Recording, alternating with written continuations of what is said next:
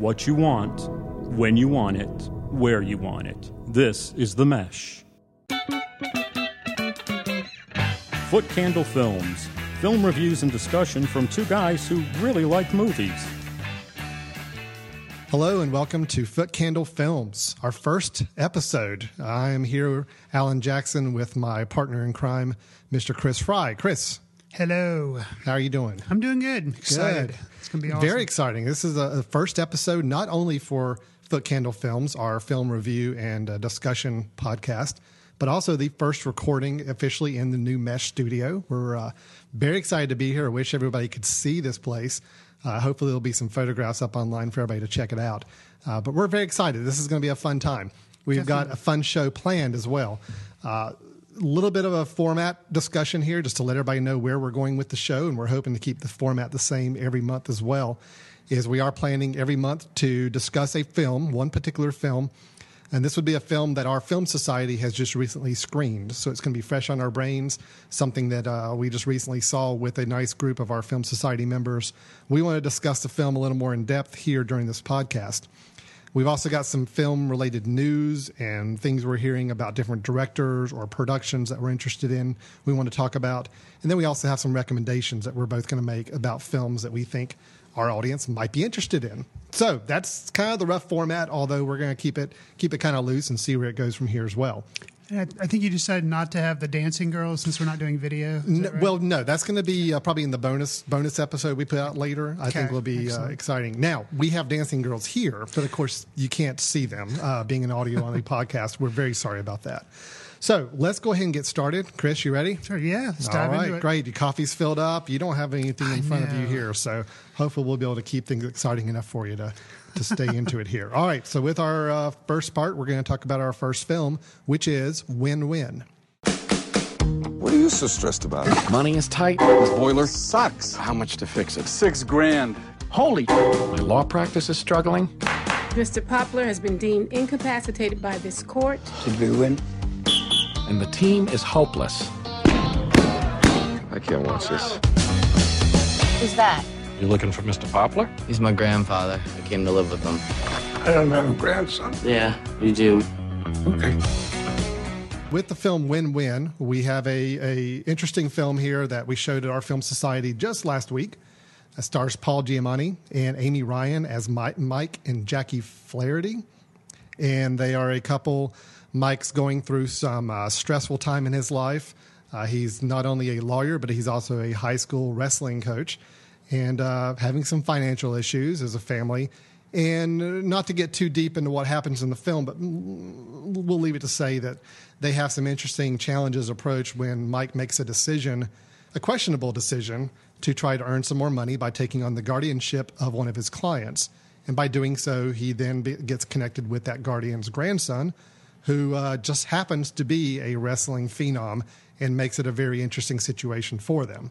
So with this film, Chris, I'm going to toss it over to you to get some feedback first because I'm really anxious to hear what you thought about this.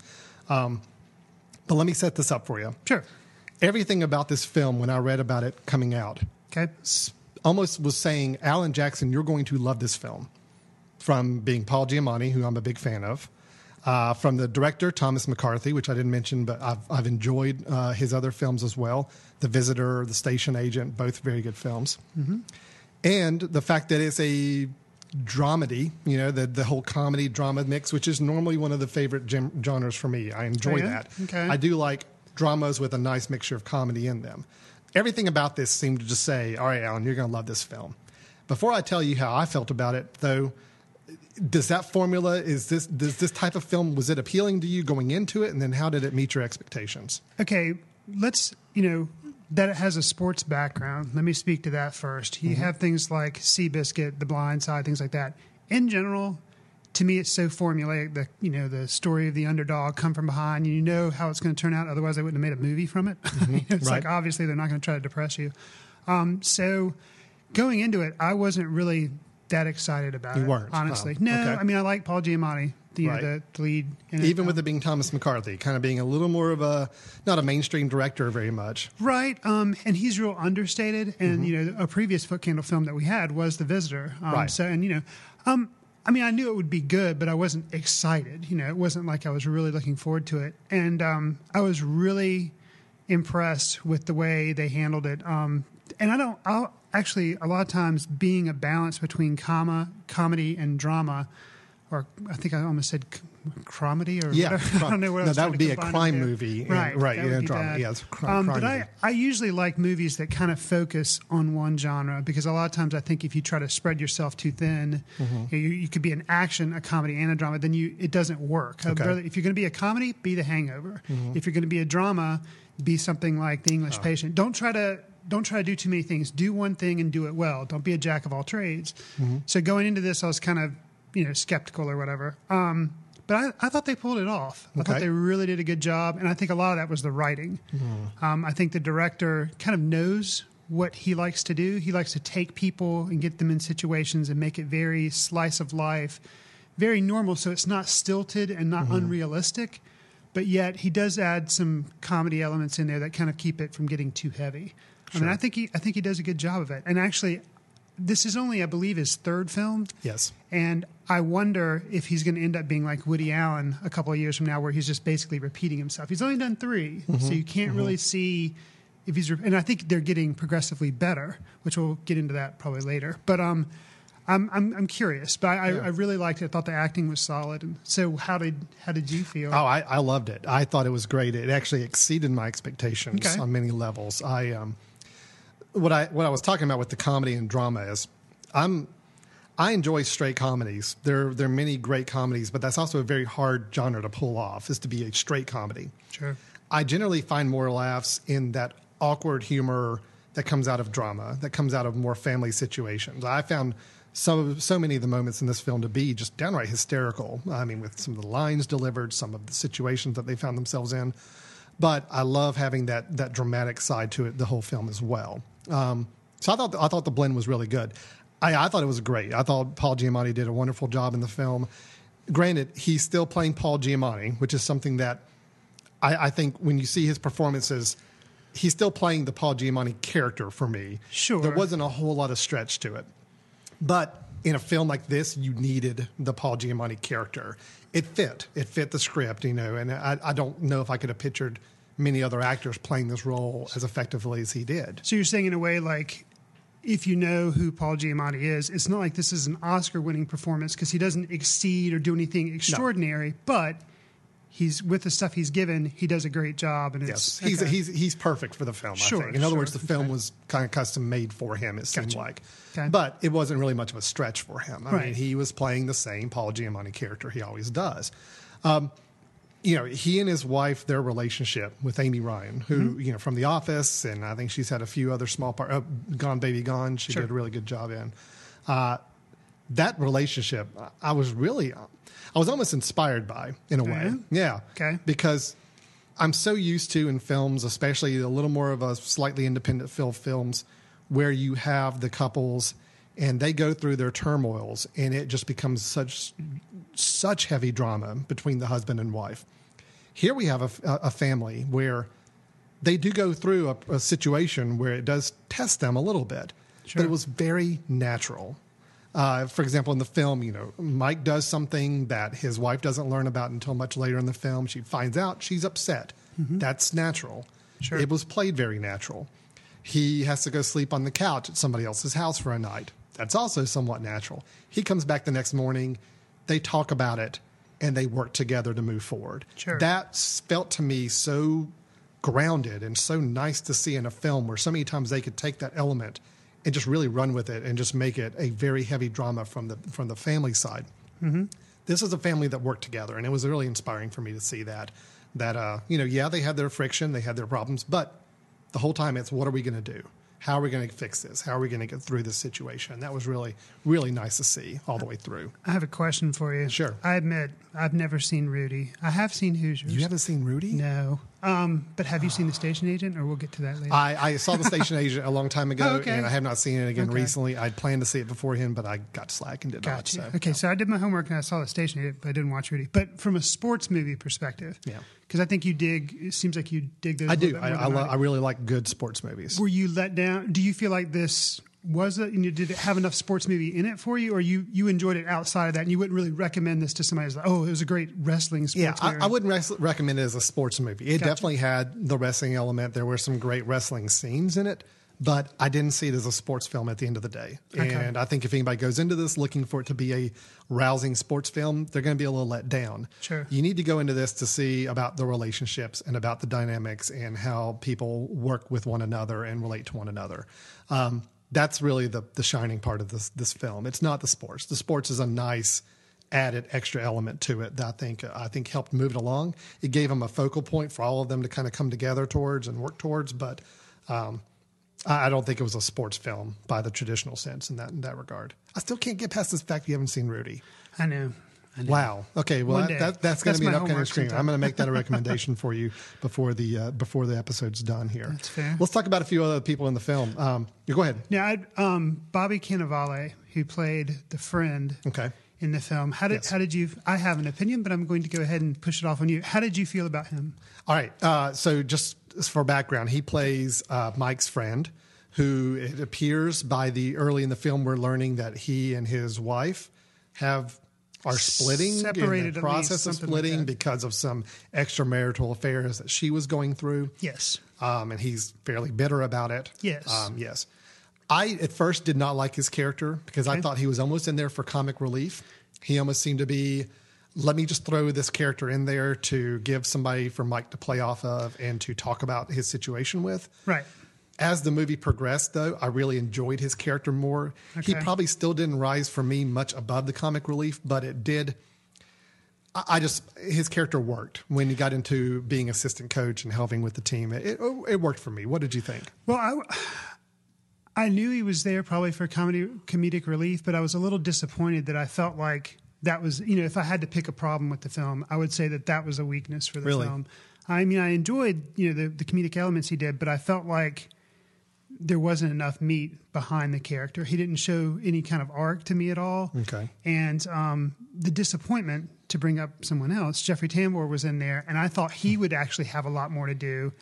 And it was interesting, at the beginning of the film, he plays Mike's co-worker, I guess. I think they work together at the law firm, and they also coach together on the wrestling team. Yeah. Mm-hmm. And so I thought that he would have more to do.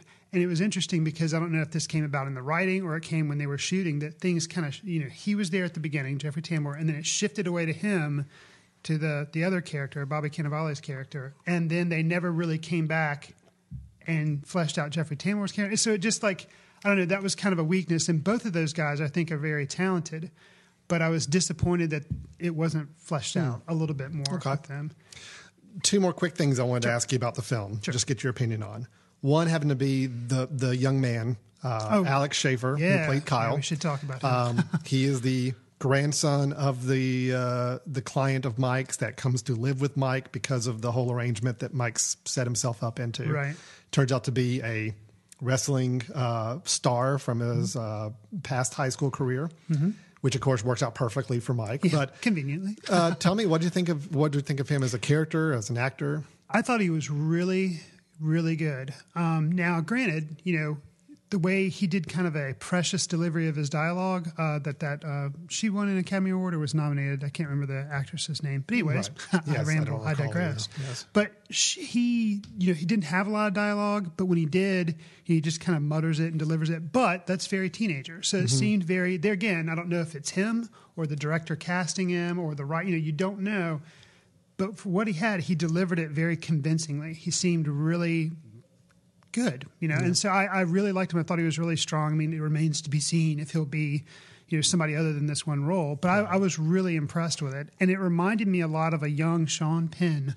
Yeah, because even though it's a completely different movie from Fast Times at Ridgemont High, and it may have been the hair because the character, the wrestler, has like this blonde kind of crazy hair, and it kind of reminds me of Sean Penn, Fast Times at Ridgemont High. But I don't know. I think there's something there. So, yeah, we'll have to wait and see. Well, my understanding is I agree with you on every note you just said. I have no disagreement with you. I thought he was great.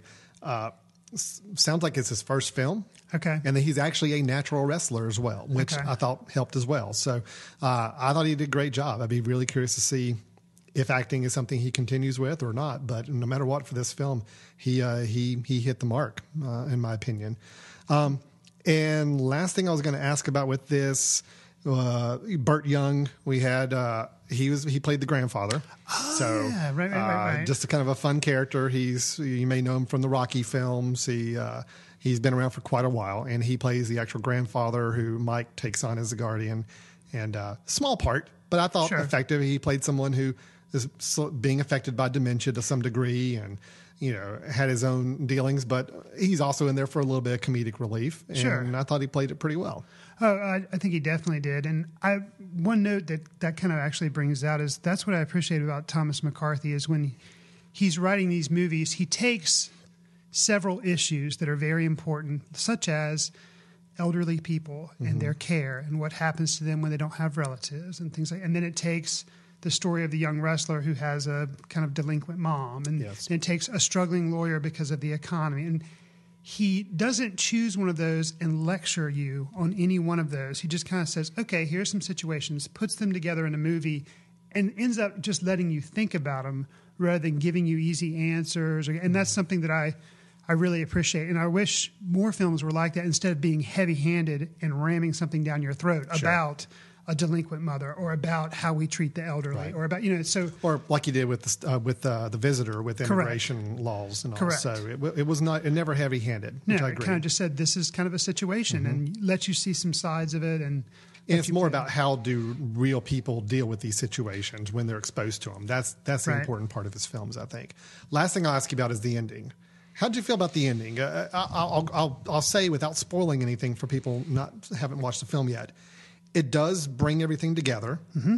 The ending kind of shows you I'm assuming maybe a few months later type of jump ahead.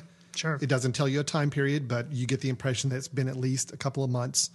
And we see where Mike is. We see where his family is. We see where Kyle is. How do you think that wrapped up for you? Did that put a button on it for you? I appreciated the ending. I liked it. I think it left some in our audience, our Foot Candle audience, when they watched it, wanting an actual explanation. Okay, now what does that mean? Mm-hmm. Right. What exactly is this? I mean, it did kind of spell some things out, but not totally explain it to you. Right. So I liked it. I found it very satisfying, and I guess in a way somewhat non-Hollywood, which I kind of appreciate as well. So. It was a little quick for me. A little quick. I would have liked a little more time with that ending. Okay. It just felt like it was kind of we've got 2 more minutes. Let's quickly wrap up and show everybody where everything is right now. I would have liked a little more of that. That's probably my only complaint of the film is I thought the ending coda was just a little quick. Otherwise, though, I think it still worked. I came out of the theater with the same feeling that I wanted to have throughout the rest of the film. I wouldn't have minded having a little bit more breathing room with that ending. So, sure. Yeah. What did you think? One more. Sure. We keep adding one more, but this is my one more, and this will be my last more. What did you think about any of the cinematography in the film? Did you think it was just there was nothing? Did any shots capture your eye or anything special to you? Or nothing. I can't remember any shots. I can't remember anything that jumped out at me. I think he's got a style where he's going to let the story and the acting run with it, he's just there to observe. Gotcha. And it worked for me. It was never distracting either. Right. So that's the thing with cinematography. It can either be shots that you remember and you love afterwards, or it can be almost distracting in a way. It was neither with this film. It was what it was. That's the way I saw it. And that's kind of the way nothing really jumped out at me either, which in a way, I guess, like you're saying, it wasn't distracting, so that's good. But I wish I would have had a couple of memorable shots that I could kind of hang my hat on and say, yeah, I remember that moment because of what was going on in the film and also how it was shot. Sure. With something like The Station Agent, which was his first film, that had lots of moments in it. Maybe it was because it was in a train yard. But there were, just beautiful shots that were almost like paintings. Yeah.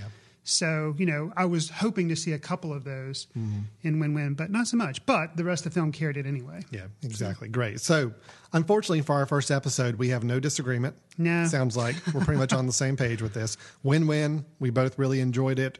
It was playing in select theaters just recently. Hopefully, it's getting a little bit wider release as we're recording this.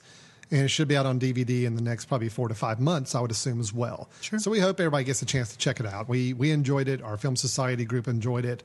We definitely think Thomas McCarthy keeps moving in the right direction as far as filmmaking goes. We'll get back to your show in a moment. Just a reminder, you're listening to The Mesh. an online media network of shows and programs ranging from business to arts, sports to entertainment, music to community. All programs are available on the website as well as through iTunes and YouTube. Find out more at themesh.tv and give us feedback on what you like. And now, as promised, back to your show. We're going to move on to our next segment, which has to do with news. And this is a part I'm actually kind of excited about this, Chris, because I have prepared some headlines. Excellent. And I'm going to use you as my sounding board. Basically, I have prepared headlines. And actually, all three of the headlines are ones I think you are going to have an opinion on. So what I've done is I have not prepped so they're you going on to get to hear me these. rant. This is almost saying. my Awesome. ask Chris his opinion on these headlines. Excellent. Having to do with some upcoming film productions or things that maybe are being rumored right now. I'd love to hear your thoughts on this. Okay. So first one I've got, and this is the one I'm the most interested in. Okay. Supposedly the rumor is that Lars von Trier Oh, awesome. is going to be making another Five Obstructions film. Really? Okay. And the He's rumor gonna do a is- remake. Well, hold on. And I'm going to want you to explain the Five Obstructions here in a Sure. moment for the listeners, because I guarantee you there's a lot of people who probably have not had any experience with it. Sure. But the rumor is that he's going to make another Five Obstructions film with Martin Scorsese. And the film is Wow. going to be Taxi Driver. Wow. Go. That is mind blowing and awesome, and I can't wait to see it. And maybe he'll be allowed back into Cannes to show it after Well, he got kicked out because of Melancholia. Yes, he's got some interesting viewpoints on things. But why don't you tell me a little bit about the Five Obstructions? Sure. I know you've talked to me about it before. Honestly, I have not seen it. Sure. But I know this Oh, is man. something you're a big fan of. Yeah, Lars von Trier, it's kind of like one of those music groups. You don't admire the person, but you love what they do, their body Right. of work. Yeah, I think he's kind of a freak. But as far as his ideas and directing style, he's amazing. Five Obstructions, basically, was he took a filmmaker who made kind of an avant-garde film in the 1960s. Cannot remember the guy's name. But it was basically like a short film. And it inspired Lars von Trier. So he then caught up with this guy. This guy's maybe 70 years old or something. He's like, okay, you made this groundbreaking film. Now I want you to remake it and 5 times. And every time you make it, I'm going to give you stipulations of how you have to do it. And he's like, so the guy's like, okay. And of course he paid him. And they were, kind of colleagues in a way. So he asked the guy, just for an example, I won't go through all 5 obstructions. But for the first one, he said, tell me a country that you are afraid of. You wouldn't want to visit. You like the last place in the world. He's like, well, Cuba. There's a lot of uprising there. They don't allow filmmakers a lot of free. It's kind of hard to get into the country. They have all these restrictions. He's like, okay, great. You're going to have to make this film in Cuba. And he gave him all these other, he stacked up all these restraints. Like you can't hire professional actors. You can't do all this. And he gave him the guy goes there and, shuffles through it and makes the film and then shows it to Lars von Trier. He says, okay, excellent. And then he does the same type thing again. So he does that 5 times. He does that 5 different times. versions and of he the same keeps film. making it harder and harder for the guy to succeed, but somehow he does. And it's completely different films every time. Okay. And basically you feel like Lars von Trier, you don't know that he really admires him at the beginning of the film, but by the end of the film you realize that Lars von Trier actually really looks up to this guy. But you wouldn't know that throughout the film because the way he hammers away at this guy and is kind of mean and vindictive to the guy. And you're just like, wow, he's such a jerk. But then at the end, you realize it's basically the whole movie is like a love letter to this director saying, you are so amazing. I can't believe what you can do. Your creativity inspires me. So it's actually kind of interesting to see that kind of window into Lars von Trier's, who he is as a person. And this first 5 Obstructions was just a single film. It was not a series or anything, right? Right. The first film wasn't called The 5 Obstructions. It was, or maybe it was. Well, it was The Perfect Human. Was Okay, The film, Perfect Human. yes. The Perfect. Thank you. It's been a while. The Perfect Human was the film that the original filmmaker The original guy made. did. Okay. But then the film, The 5 Obstructions, is about the reconstruction of this film. Right. And he Okay. makes him do it 5 times. Interesting. And, it's so to take that and make Martin Scorsese do it is amazing. And actually, I hope, so Lars von Trier, one of the things the guy also, he's like, what's something in cinema today you don't like? And he's like, I hate animation, Right. the whole use of animation and everything. I think how they overlay it over movies sometimes, Waking Life and stuff like that. He's like, I can't stand that. He's like, okay, you're going to have to do you're going to have to do your film, The Perfect Human, with that animation style. And he was like, what? Because he hates it, he Sure. detests it because he doesn't think it's creative at all.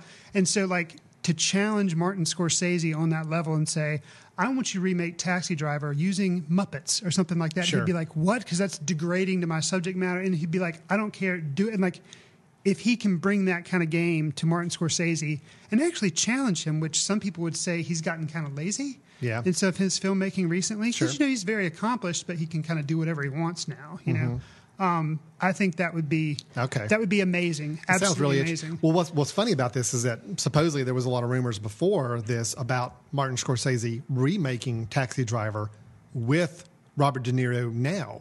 Wow. But it turns out that that rumor was actually more Based about on the five obstruction. the five obstruction. So the question to me is going to be, will they be using the same actors? Is it going to be maybe that's an obstruction? I don't know. Right. Actually, that would be, and use Jodie Foster. Actually, that I could see Lars von Trier saying, okay, I want you to take, it'd be hard to get them all probably, get the entire cast or most of the and remake a couple of scenes, and you have to do it like exactly on, and like all that. How could Robert De Niro give a convincing performance, but yet not just parody what he had already done all those? Like, could be really that's the kind of stuff that's like amazing. And Lars von Trier, although I think he's personally crazy, that could really work and be awesome.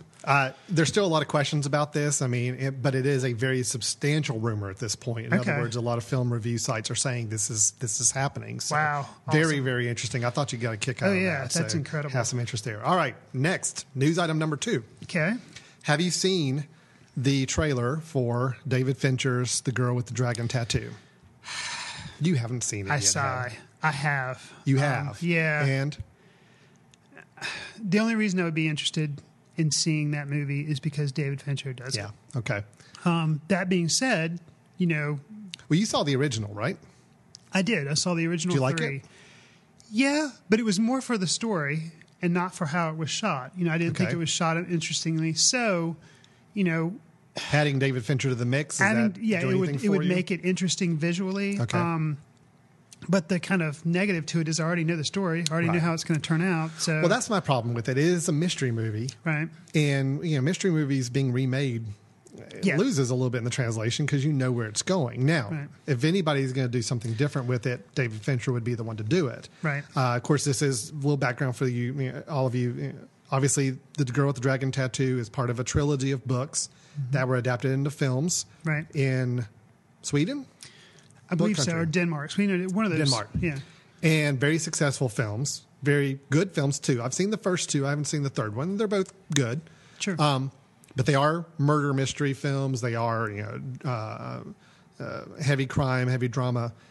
And now they're remaking them. We have starring in this one.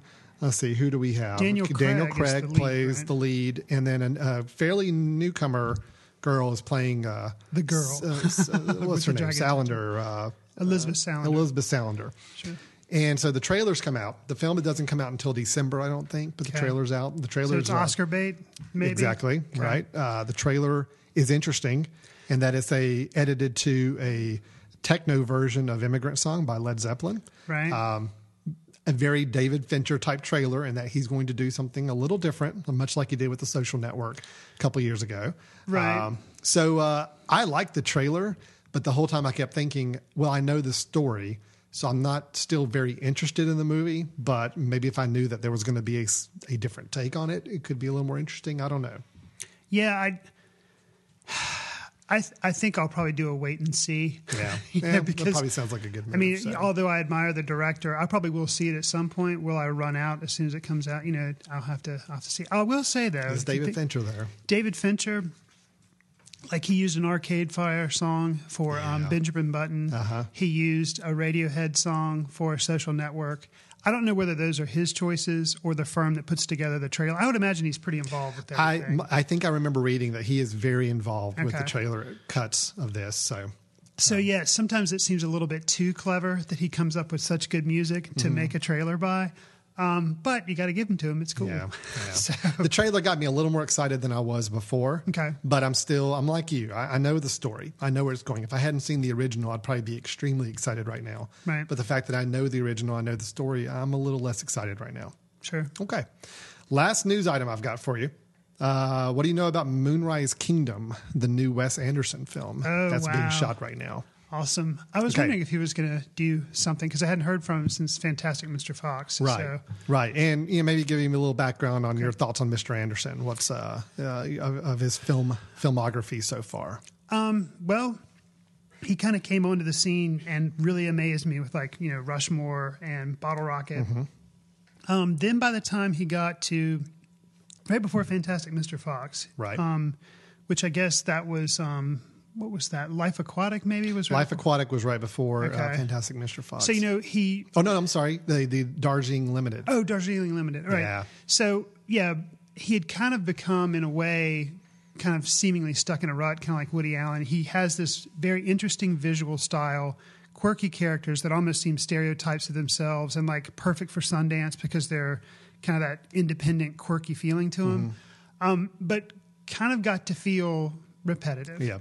And then he broke out of the mold with Fantastic Mr. Fox, which still had some of the stylized. Oh, it was still very dialogue. much a Wes Anderson film. Right, but it was stop motion and more kind of for kids, but there are some very adult things in there. But it was like a breath of fresh air, and then he just dropped off the face of the planet. Well, obviously he's been working on Moonrise Kingdom, which listen to this cast. This is where I get kind of excited about it. Moonrise Kingdom, starring Bruce Willis, Edward Norton, Frances McDormand, Tilda Swinton, Bill Murray, Jason Schwartzman. Wow, which Bill Murray and Jason Schwartzman, that's like that's his go-to guys. Yeah, right. But the rest of them, you mix Ed Norton in the mix. And I'm sorry, I really admire Ed Norton as an actor. I'm very anxious to see anything he does, knowing that he's going to be in a Wes Anderson film has all of a sudden got me excited. And he plays a Boy Scout leader. The film, I think, is a period piece. Oh, really? 1960s New England. Centering on a young boy and young girl who fall in love, run away together, turning their small town upside down in the process. So, very interesting. Supposedly, two newcomers are playing the young boy and girl, and then all these other actors are the townspeople, the parents, and some of this. Sounds very interesting to me, but I can't shake the idea that it's still going to be a very stereotypical Wes Anderson film from what I'm seeing. Well, would it help that you haven't seen a Wes Anderson joint in a while, so when you see this one, maybe it'll seem fresh and seem... My problem was when the Darjeeling Limited came out, I was very excited because I had loved every Wes Anderson film up until that point. And actually, The Royal Tenenbaums, to this day, is probably one of my top 20 films of all time. Sure. I love that film. Life Aquatic was good, not great. Darjeeling Limited, I was very disappointed in just because I felt like he was going through the same motions again, and I just felt like I'd seen it all. Sure. Fantastic Mr. Fox was good because it was animated. It was a family film. I could actually watch it with my kids, and it was fun. I'm excited for this, but I can't shake that feeling that it's just going to be the same style, the same visual elements to it, and that's starting to run its ground. I really hope he does something different. This is his first period piece, which could be maybe a little interesting. Yeah. And of course, we won't know until we start seeing some of the footage if he's going for the same comedic, quirky tone that he had in his other ones, or if this was a little different. But it sounds like, which I know is the way I feel about him, if only more filmmakers were like Wes Anderson, that would be a good thing. But you're kind of holding him to a higher standard because you know he's probably capable of so much. So instead of kind of retreading familiar ground, please break out. Yes. But even if you didn't, your retread film would probably still be better than 90% of the movies out there. Trust me, I will see this film. I will go out and see this film as quickly as I can get my hands on it. I'm cautious. Sure. I really would love to see him do something different. I'd love to see him break out and do a sci-fi film or a horror film or a straight comedy or a straight romance drama, something, instead of the same quirky stuff that he's just gotten in a pattern of doing. So, all right, that's my 3 news items. Oh, that went well. I got all 3 of them new ones on you. You didn't know much about it, hardly any of them. Impressive. So that is very, very nice. Last portion we're going to go to on the show is recommendations. And this is a part of the show where we thought it'd just be fun for us to both recommend one film that we think either it could be an older film, could be a new film, really anything goes, but something that we've seen and we think we want to share with the audience that you may not have checked out or seen before. So, Chris, can I start it off with you? What's your recommendation for the month? Well, we're getting into summer, and you get a lot of formulaic, Kung Fu Panda 2 or Hangover 2. You get a lot of sequels, nothing really original. So I'm going to recommend something that I thought was very original, and it's kind of a take on a caper movie. Mm-hmm. And it came out in 2008, and it was The Brothers Bloom. This will be the last one. I'll never ask you to do another con again. The largest private residence on the eastern seaboard, home of our final mark. Penelope Stamp lived at home her whole life. So what kind of stuff do you do? I collect hobbies.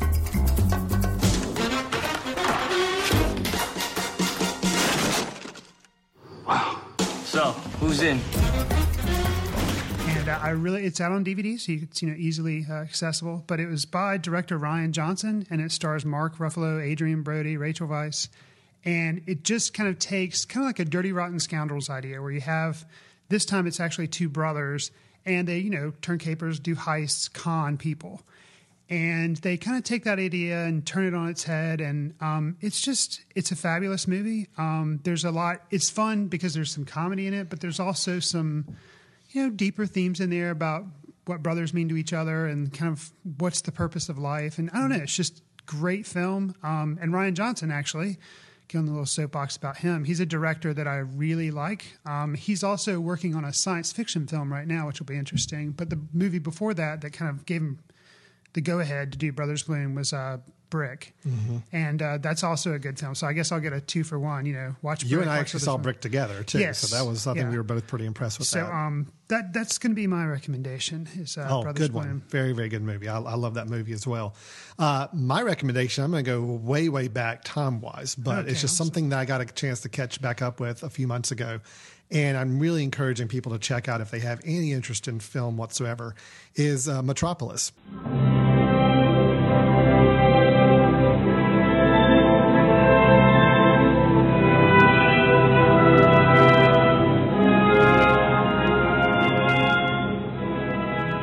A little bit of a history with this. This is Fritz Lang, 1927, as a German expressionist film.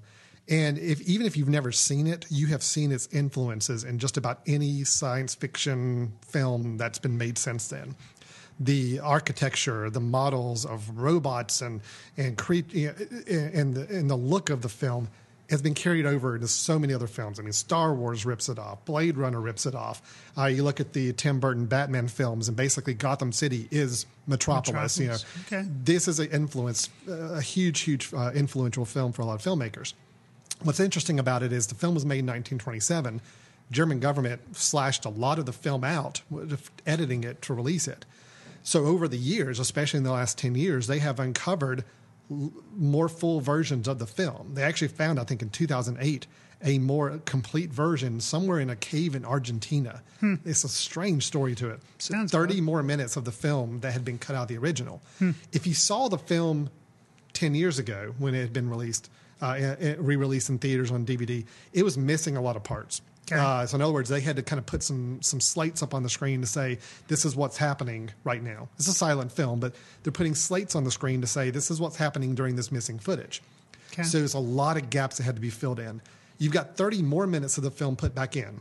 And you can tell when it shifts from the original footage to the footage they recovered, the quality drops dramatically. Okay. So it's a very cobbled together film right now. And it still has some slides to say, okay, what's happening right now is the main character is doing this, this, and this.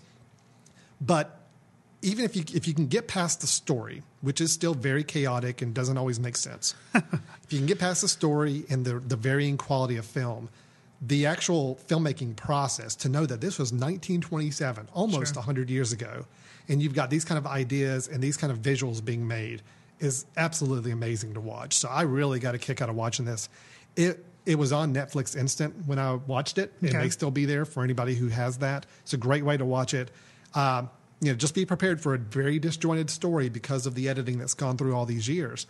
But to watch it and see how influential it was, obviously, on the science fiction films we've seen since then, was really, really fun to watch. So I really enjoyed it. I'll have to check that out. I checked out a version, but it was probably before a lot of the restoration stuff. And although I could appreciate kind of the innovation that they were doing at the time, and it still kind of holds up innovation-wise. The story was so all over the place that it kind of really took me out of it, and I was like, I can't see why people. I mean, I can see why people rave about it, but it just didn't like. It's better now. Okay, it's not great, but it is better now. I could follow the story. Okay, this time around, I just watched it from more. It's much the same way I look at Citizen Kane. Although Citizen Kane, I love every aspect of that film, but it's still watching these films to say the filmmaking process and techniques they were adopting back in the early 1900s. it's amazing to think what they were doing with film and how they were crafting these works of art. That's what just amazes me. So I definitely encourage anybody who's got any interest in filmmaking at all, definitely want to check that film out. It's a journey to explore, and but just be prepared for some frustrations with the story and the disjointed nature of it all. So great. All right, so that's our recommendations for this month. We will certainly have some more for you next month. This is a monthly podcast, so we're going to be very excited to bring you one of these shows every single month. Next month, we're going to do the same thing. We'll be talking about our feature film of the month, which we haven't quite picked out yet, but hopefully we'll be knowing before too long. We do know that on June 30th, we'll be showing a French-Russian film called The Concert. That won't be the one we'll be discussing next month, but it will be a Foot Candle film that you might want to come check out. That's going to be in beautiful downtown Hickory at the Carolina Theater on June 30th. We will have our next Foot Candle screening in Catawba County on the second Thursday of July. Correct. And then we'll be talking about whatever that film is in our July podcast episode. We'll also have more recommendations, and we'll have more news to discuss as well. Chris, how do you think we did? Hopefully okay. Yeah, I think we did okay. It was fun. Nobody passed out. Nobody's hurt or injured in any way, so that's good. It's a good thing. Hopefully everybody out there enjoyed it as well. Just a few notes in closing. We do want to thank a few people for helping make this podcast a reality. We've got Mary Margaret Baker, our mesh director, who helps coordinate everything and make everything a possibility.